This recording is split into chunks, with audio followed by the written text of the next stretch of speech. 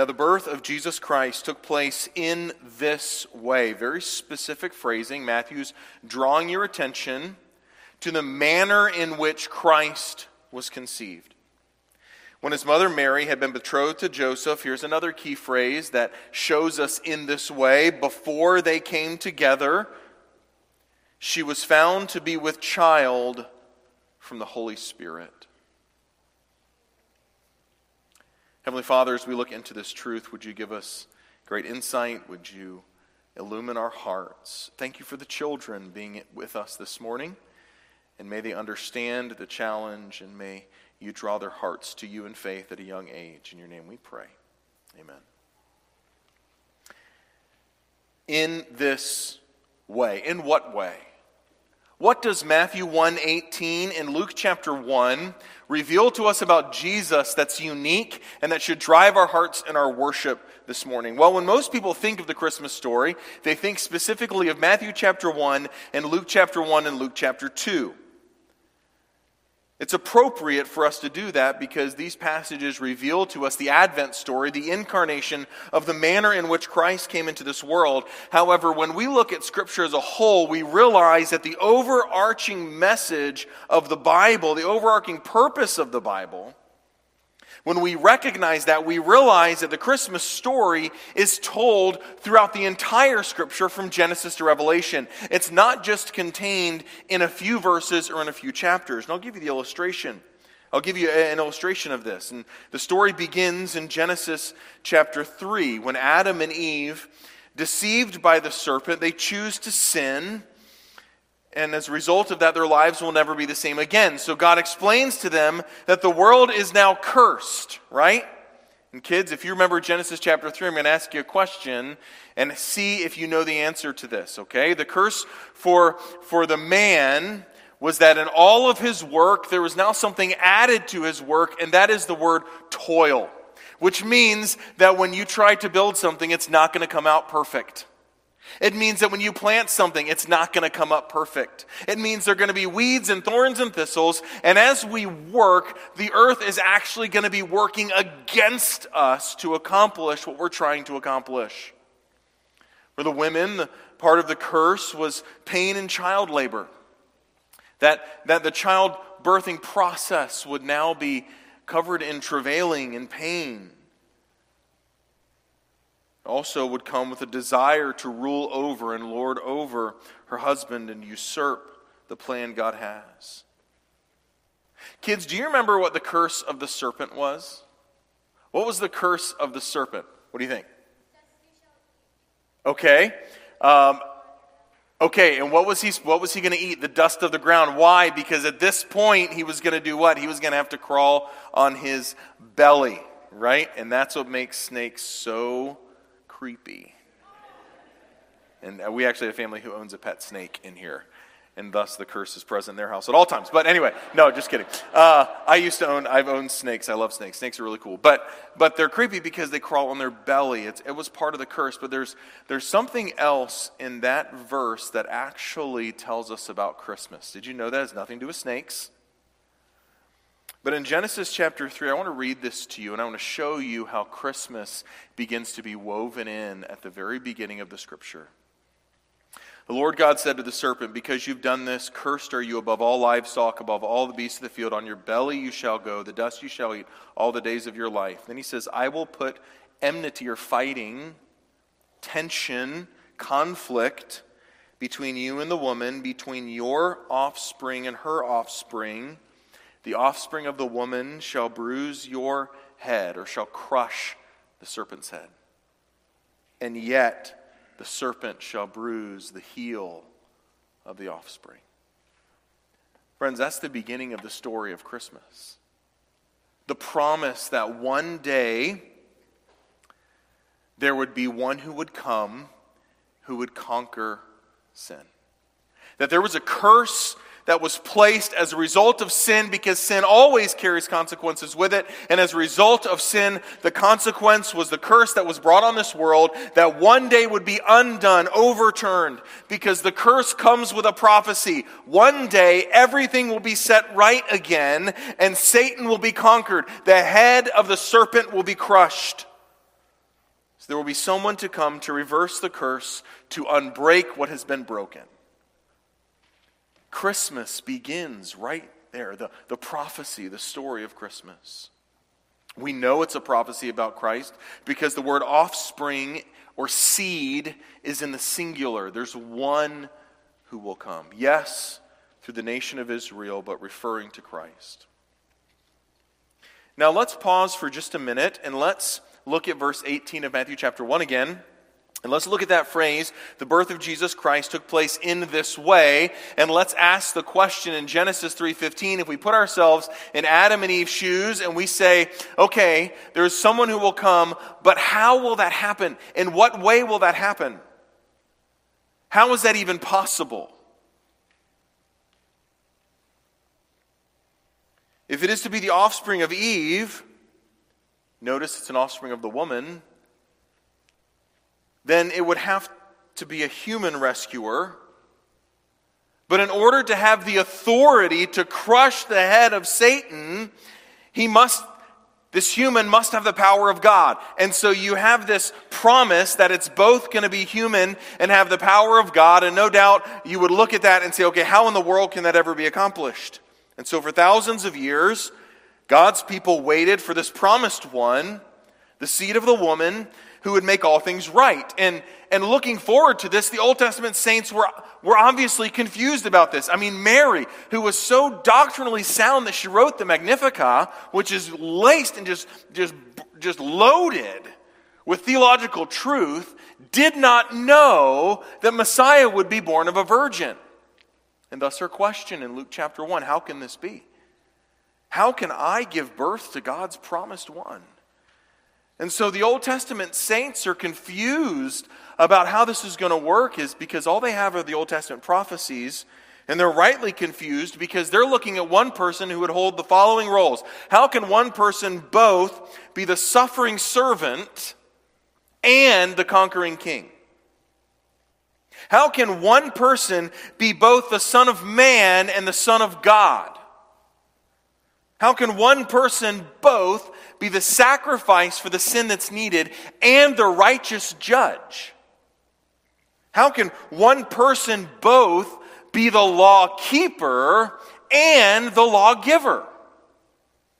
How can one person both be the lamb who was slain and the lion of the tribe of Judah? And so you look at this, and from an Old Testament perspective, you wonder how in the world could anything like this take place?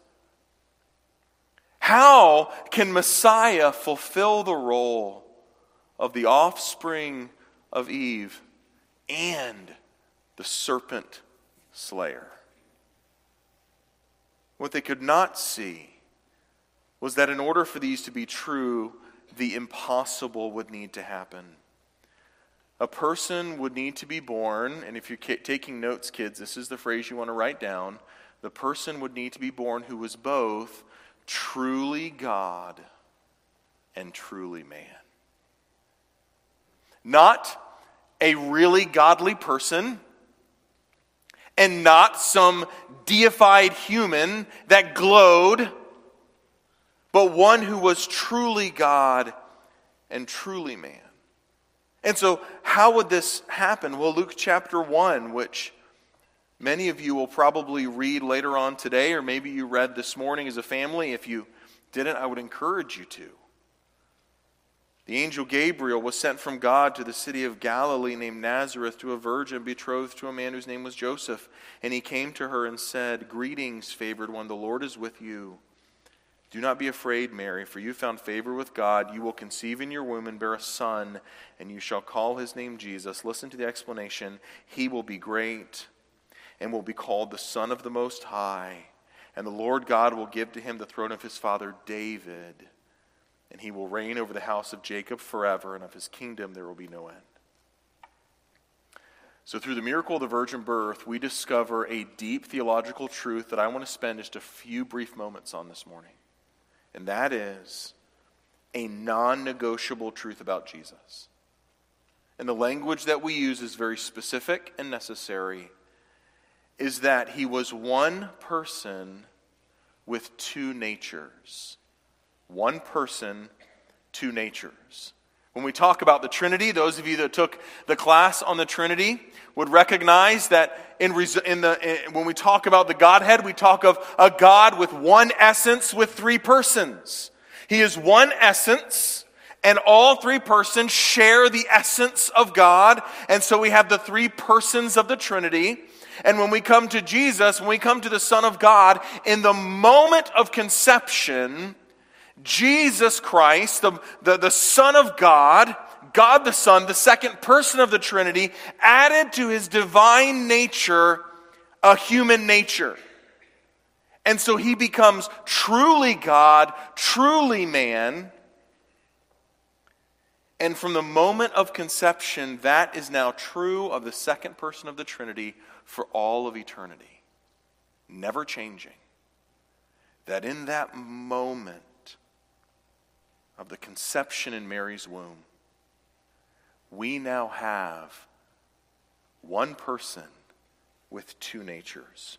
Truly God, truly man. I want to read you a quote from a church father named Augustine, however you want to say it. Here's what it says. In speaking of this moment in Matthew chapter 1 and verse 18, he says, Jesus is begotten by the Father. He was not made by the Father. He was made man in the mother whom he himself had made, so that he might exist here for a while, sprung from her who could never and nowhere have existed except through his power. So in that moment of conception, as Augustine would say, he was made man in the mother who he himself had made. Friends, a lot of people think that the virgin birth is important to reveal to us that Jesus did not have a sin nature, and that is true. But the fulfillment of the virgin birth is so much more foundational and so much more doctrinally deeper than just Jesus not having a sin nature. Most people will say, well, the virgin birth is important for this reason, and you may believe this and have heard this, and this is not necessarily an untrue statement, that if Jesus would have been born from a man and a woman, then he would have had a sin nature, and thus he had to be born of just a woman, because depending on whether you believe this or not, the sin nature passes down through the man, right? Because men are dogs and men are worse than women, and so the sin nature is passed down through the man, and so since he didn't have a father, then he didn't have a sin nature, and thus that's the importance of the virgin birth. And the reasoning may or may not be true, depending on your theological bent. The statement, he's born without a sin nature, definitely is true, but that's just scraping the surface. I mean, that's not even unwrapping the gift yet. That in this moment, God, the Son, added to himself a human nature, and he was conceived into a woman's womb that he created. And for all of eternity, the second person of the Trinity is now a person with two natures, fully God, fully man. Truly God, truly man. We must be careful not to confuse these two natures. Jesus is not some sort of deified man, nor is he a God who just appeared as a human. I was at a fundraising banquet that was for a pro-life event, which we were supporting and very happy to be there. It was a very good cause to make sure that we could continue to promote pro-life causes here in the South Bend area as well as in the Niles, Michigan area. And there was a speaker who did an amazing job motivating everyone to pro-life causes. But as she was speaking, she made a statement, and you can be careful. If you're a preacher and somebody says something you disagree with, you have to be careful, because sometimes you don't even realize you just say, nope. It's kind of like when you're watching a movie and your kids are there and you say, now, did they obey their parents? Kids, how many of your parents do that? Now, was that a good attitude? And you can't help yourself as a parent but to pause the movie and say, now, do we talk to mom and dad like that? I don't think so. And so I'm sitting there and she's talking and she made this statement. She said, in Jesus, who was God with skin on. And I almost said, nope. I didn't. Praise the Lord. But the problem is people will make pithy statements like that are so false.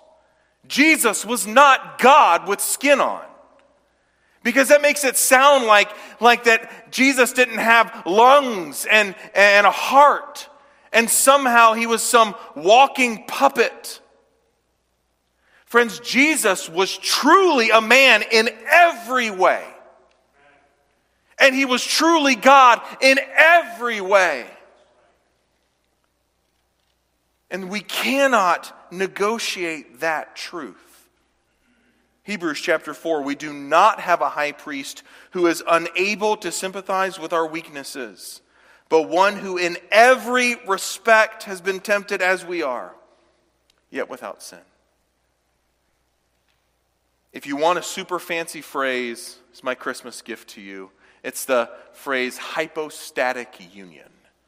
It just means that in the moment of conception, the second person of the Trinity has a human nature and a God, the nature of God, fully and completely and truly, in all respects, in one entity, distinct yet inseparable. This does not mean that Jesus is divided. Jesus is not bipolar. These are two natures perfectly joined in Jesus. Two passages, and we'll talk about some implications. Hebrews chapter 2. He had to be made like his brothers in every respect. Hebrews 2:17. So that he might become a merciful and faithful high priest in the service of God. You need no priest other than Jesus.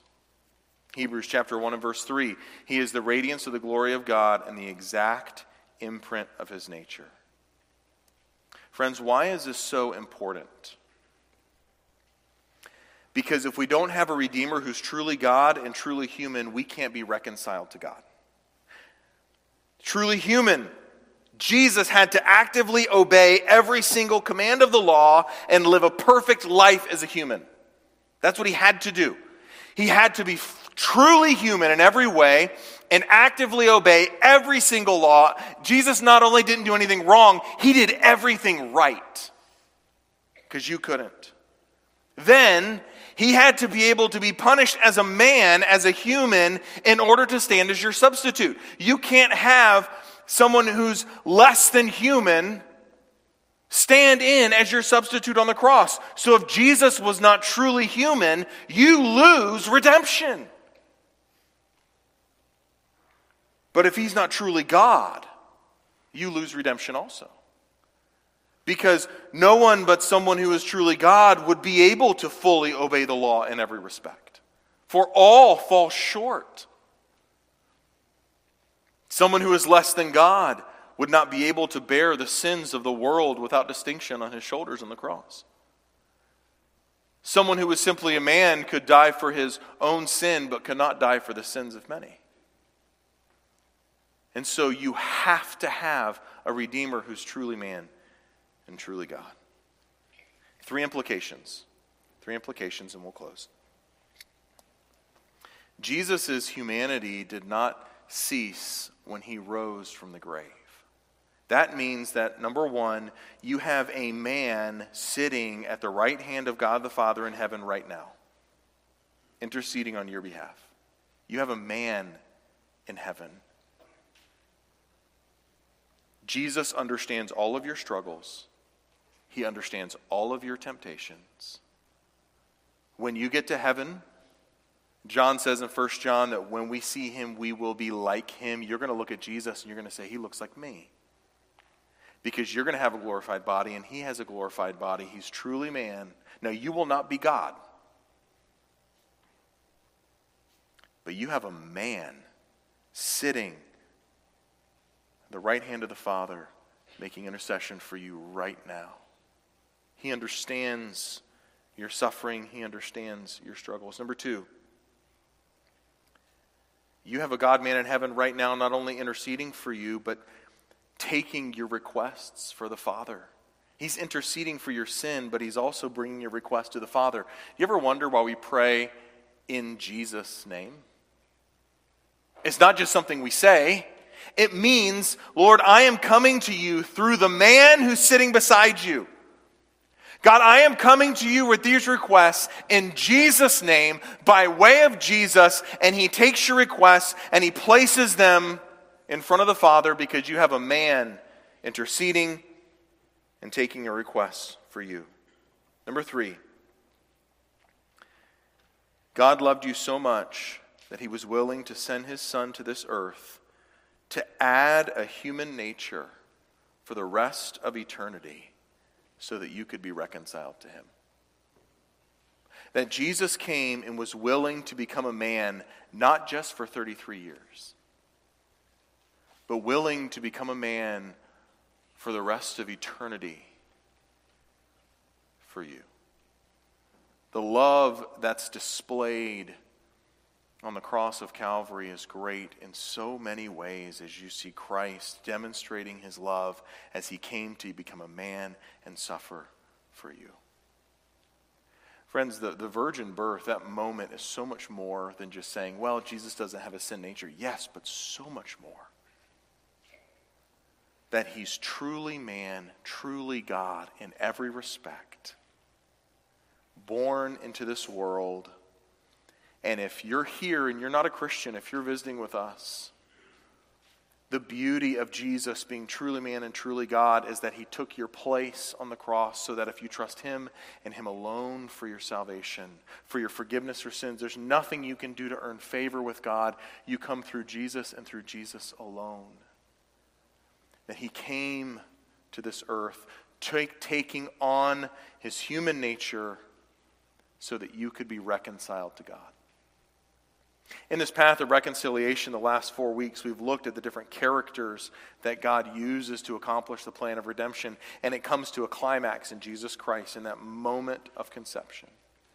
And may God give us the grace to worship with that in mind and to praise him with that in mind on this Christmas day. Heavenly Father, we're so thankful that we can gather to recognize the truth that Jesus is truly man and truly God in every way. That as a man, he died on the cross, and as God, he carried the burdens and the payment for the sins of the world on his shoulders. Thank you for sending Christ to come. Thank you for the humility, God the Son, of taking on a human nature for all of eternity. With your heads bowed and your eyes closed, would you respond and reflect on the truth you've heard this morning? We've sung about it, we've read about it, that God would reveal his Son in this way. May we worship with that in mind this morning. You respond and reflect as the Spirit leads.